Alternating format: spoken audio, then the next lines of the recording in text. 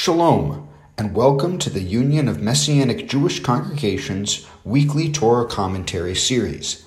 I'm Chaim Dowerman from Congregation Simchat Yisrael in West Haven, Connecticut. This week we're discussing Parshat Ekev. Our text begins in Deuteronomy chapter 7.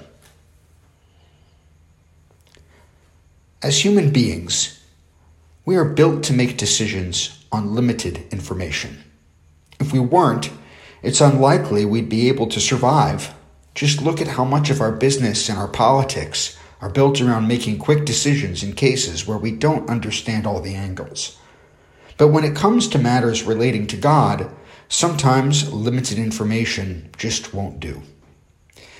In our lives of following God, we often encounter pieces of terminology that we put into use before fully comprehending their meaning.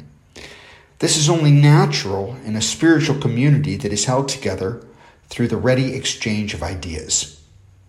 And biblical phrases and concepts that might be more rooted in the realities of their own day than in the concerns of our present day can especially be tricky to master. This week in Parshat Ekev, Moses speaks of circumcision of the heart. From his lack of further explanation, it's clear that the Israelites who heard him and the early readers of the Torah text understood what he was getting at. But do we understand too? In Deuteronomy 10, verses 15 and 16, we read, "Only on your fathers did Adonai set his affection to love them, and he chose their descendants after them, you, from all the peoples, as is the case this day. Circumcise the foreskin of your heart, therefore, and do not be stiff-necked anymore." The Israelites are called Am Kishei Oref, or a stiff-necked people, throughout the Torah, always in relation to their show of obstinacy, their stubbornness. Here, circumcision of the heart is presented as a natural and desirable alternative to it. Circumcision of the heart is, in essence, a turn away from being stiff-necked. This heart circumcision is, of course, not a replacement for the circumcision of the flesh that God introduced as a covenant sign for his people. Rather, it is an accompaniment to that covenant, and even a desired result. But how can a heart be circumcised? It is an image that does not compute so long as we remain bound to the strict, literal, physical act of circumcision. But the ancient authors of the scriptures were not bound by such perceptions. Early in Exodus, on the topic of his slowness of speech, Moses describes himself as possessing uncircumcised lips. He says this in Exodus 6:12 and again in 30. And to the prophet Jeremiah, God says of his people, "To whom may I speak and give warning that they may hear? Behold, their ears are uncircumcised. They cannot listen." Jeremiah 6:10. In these cases, lips and ears are uncircumcised in the sense that they are impeded from functioning as they ought to. Were they instead circumcised, they would be free to serve God as he wishes. What then does an uncircumcised heart do upon being freed for service? What is its proper function before God? Lips speak and ears hear. What does a heart do? I'm reminded here of a line from the classic novella, The Little Prince. "It is only with the heart that one can see rightly. What is essential is invisible to the eye." What then is essential? There are clues as we read further in Deuteronomy. In Deuteronomy 10, verses 16 to 19, we read, "Circumcise the foreskin of your heart, therefore, and do not be stiff-necked anymore.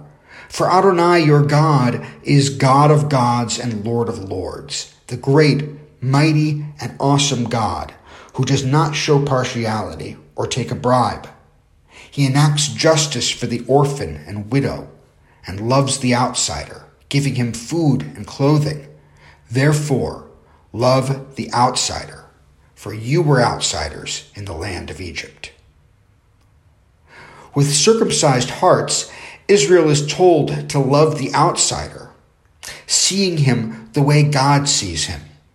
And this discourse occurs amidst other discussions of what we might do with our hearts when it comes to serving God. It comes on the heels of the Shema in the previous Parsha. And as Moses continues his speech to the children of Israel, its precepts continue to echo. Just a few words before the verse above, Moses reminds Israel of what the Lord requires of them. In chapter 10, verse 12, he says, to fear the Lord your God, to walk in all his ways, to love him, to serve the Lord your God with all your heart and with all your soul. How are we to achieve this goal? Moses puts a finer point on it toward the end of Deuteronomy. Deuteronomy 30, verse 6, he says, and the Lord your God will circumcise your heart and the heart of your offspring, so that you will love the Lord your God with all your heart and with all your soul, that you may live. But how does all this come together for those of us who have committed ourselves to walk in the way of Messiah? Perhaps the most familiar passage to believers in Yeshua regarding circumcision of the heart comes from Paul's letter to the Romans. For no one is a Jew who is merely one outwardly, nor is circumcision outward and physical. But a Jew is one inwardly, and circumcision is a matter of the heart, by the Spirit, not by the letter. His praise is not from man, but from God. Romans 2, 28 and 29. This passage often gets misinterpreted, even twisted, by those who would have others believe that Paul is denigrating circumcision or declaring that being Jewish is a spiritual condition rather than a physical reality. But if we read the Torah and we understand the breadth of this concept, we see that what Paul is saying is really no different from what Moses passed down. A circumcised heart is the desired and intended result of being in covenant with God, regardless of whether that covenant comes about through physical circumcision or in the way passed down through and by Yeshua so that all peoples might enter it. Although Yeshua is not recorded to have given a teaching explicitly about circumcision of the heart, we do have one from him that harmonizes all these elements and points the way forward for us. In Luke 10, we encounter a Torah scholar who seeks to challenge Yeshua, asking how he can obtain eternal life. Yeshua appeals to his expertise in Torah, and the man names the same two greatest commandments that Yeshua identifies elsewhere. You shall love Adonai your God with all your heart, with all your soul, with all your strength, with all your mind, and your neighbor as yourself. Luke 10:27. The Torah scholar replies with an interesting question. He says, then who is my neighbor? Yeshua responds with the parable of the Good Samaritan and answers the scholar's question by holding up the Samaritan as an example. He proved to be a neighbor to the parable's wounded man, even though he was an outsider from among the Samaritans who were reviled by the Jews at this time. Yeshua challenged the scholar in the same way God challenged the Israelites in Deuteronomy. God's callings are righteous, but they are seldom comfortable. They may even seem unreasonable. A circumcised heart enables us to follow God in ways we might have previously not thought possible. Through it, we can love God and love others, even the outsider, with everything we have. This is Chaim Dauerman signing off and wishing you a Shabbat Shalom.